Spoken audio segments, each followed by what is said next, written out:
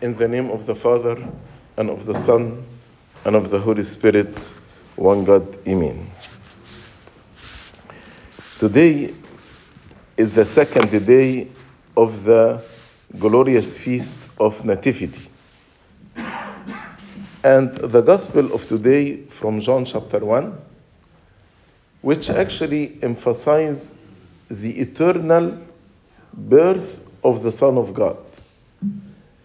As we know, the Son is begotten from the Father before all ages. There was no time difference between him and the Father. But in the fullness of time, the Son took flesh, became man, and dwelt among us. With the birth of the Son of God, with his incarnation, the history of humanity was divided into two ages or two covenants. Old covenant before Christ and new covenant after Christ. And actually, everyone in the world, when we say, for example, we are in year 2022, he is referring to the new covenant after Christ. 2022 years since the birth of our Lord Jesus Christ. Why the birth of Christ divided the age of humanity into two ages, before and after? St. Paul explained this beautifully in the Pauline letter of today, in his letter to Galatians. So let me explain it first, and then when we read together the Pauline letter again, you will see the depth and the beauty of these two covenants. St. Paul said Abraham had two sons, Ishmael and Isaac. Ishmael was born according to the flesh, means according to the law of nature. Hagar was young, she was conceived, she gave birth to Ishmael. But Isaac was not born according to the flesh. Isaac was born according to the promise. Because Sarah was old and she cannot give birth at that age. So he said these two sons, Ishmael and Isaac, represent two covenants. In the Old Testament, in the Old Covenant, if you are born from Jewish parents, if your father or your mother are Jewish, Israelites, then you are from the family of God. So in the Old Covenant, to be from the family of God, you need to be born of the flesh, according to the flesh, from Israel.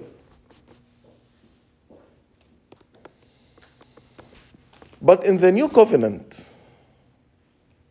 as you heard actually in the Gospel of today, from John chapter 1, verse 13, all those who received him, all those who received Jesus Christ, he gave them authority to be children of God. We are not Jewish by nature. We are not Israelites. But since we believed and we received Jesus Christ as our Lord and our God and our Savior, we received this authority to be children of God. Then he explaining, those who believe in his name, those who are born not according to the blood, not according to the flesh, not according to the will of man, but born of God. So, we are like Isaac, children of the promise. God promised us, if we believe in Him and we accepted Him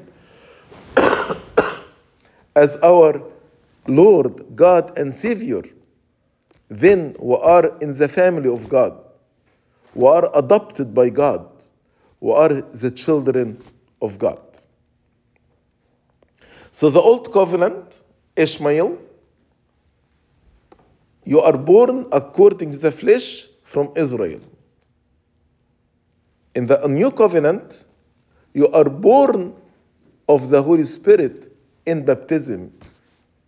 Unless you are born again from water and spirit, you cannot enter the kingdom of God.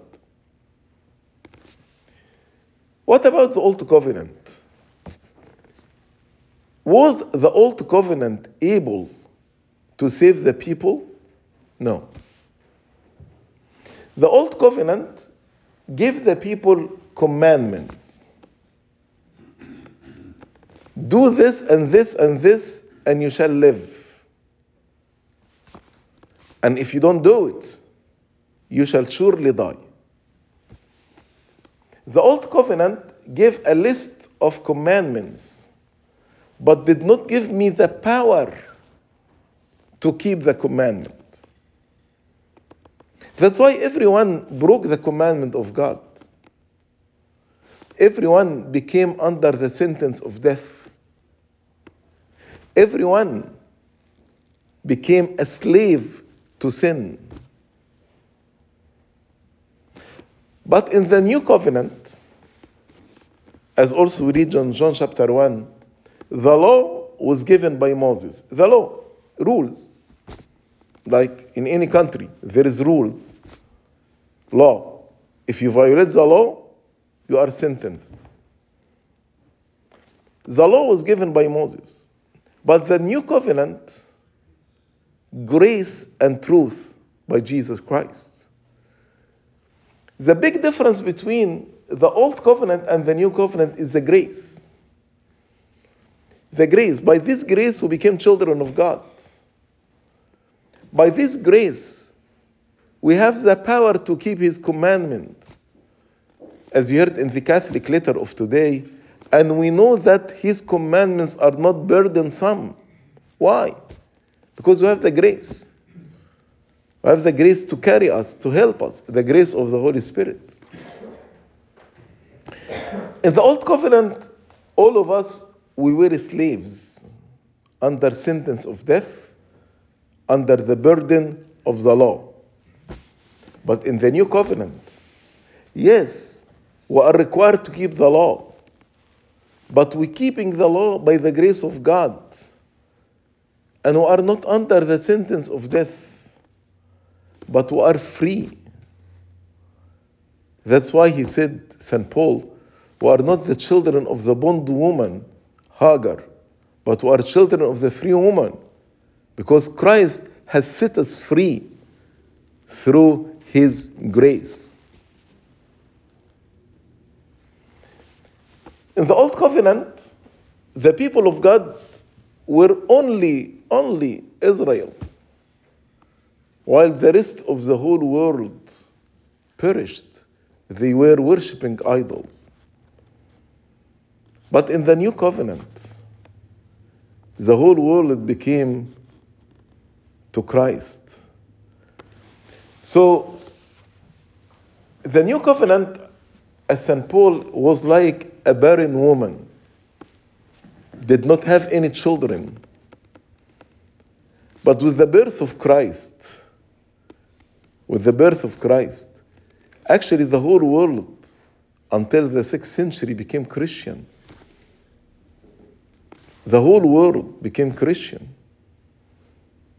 So, this barren woman that did not bear any children in the Old Covenant, now in the New Covenant, have so many children. This is what actually St. Paul explained in the Pauline letter of today. when he said, "For it is written that Abraham had two sons, the one by a bondwoman, Hagar, the other by a free woman, Sarah. But he, Ishmael, who was born of the bondwoman, was born according to the flesh." Because Hagar was young, was able to conceive. "And he, Isaac, of the free woman through promise." God promised Abraham and told him, "Next year you will have a son." Which things are symbolic? So Ishmael and Isaac are symbols. For these are the two covenants, the old covenants before Christ and the new covenant after Christ.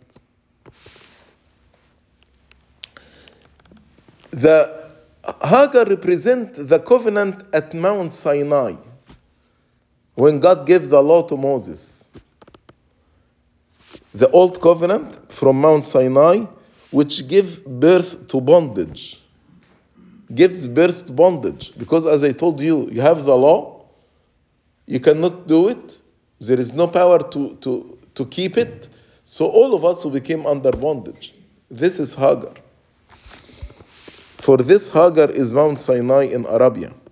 So Hagar represents Mount Sinai and the covenant on the Mount Sinai, and correspond to Jerusalem, which now is, correspond to Israel, to those who until now did not believe in Christ, to the current Israel, who's still waiting for the Messiah, who rejected Jesus Christ. He came to his own, and his own did not receive him. So Hagar represents them. Hagar represents Israel, represents Jerusalem, which now is, and is in bondage with her children, because they did not receive the grace of God. They did not receive the grace of sonship to be children of God. But Jerusalem above, the church of the new covenant, our church, is free, which is the mother of us all. For it is written, "Rejoice, O barren." Who was barren in the old covenant? The church of the Gentiles, us. All of us, the non-Jewish people, the non-Israelites, they were worshipping idols. So they were barren. But with the new covenant, Isaiah said, "Rejoice, O barren, you who do not bear before. Break forth and shout, you who are not in labor, like Sarah. For the desolate has many more children than she who has a husband." She has a husband, Israel. Israel had the law, had the tabernacle, had the temple, the prophets, the sacrifices, but they did not give birth to children to God. They are under bondage.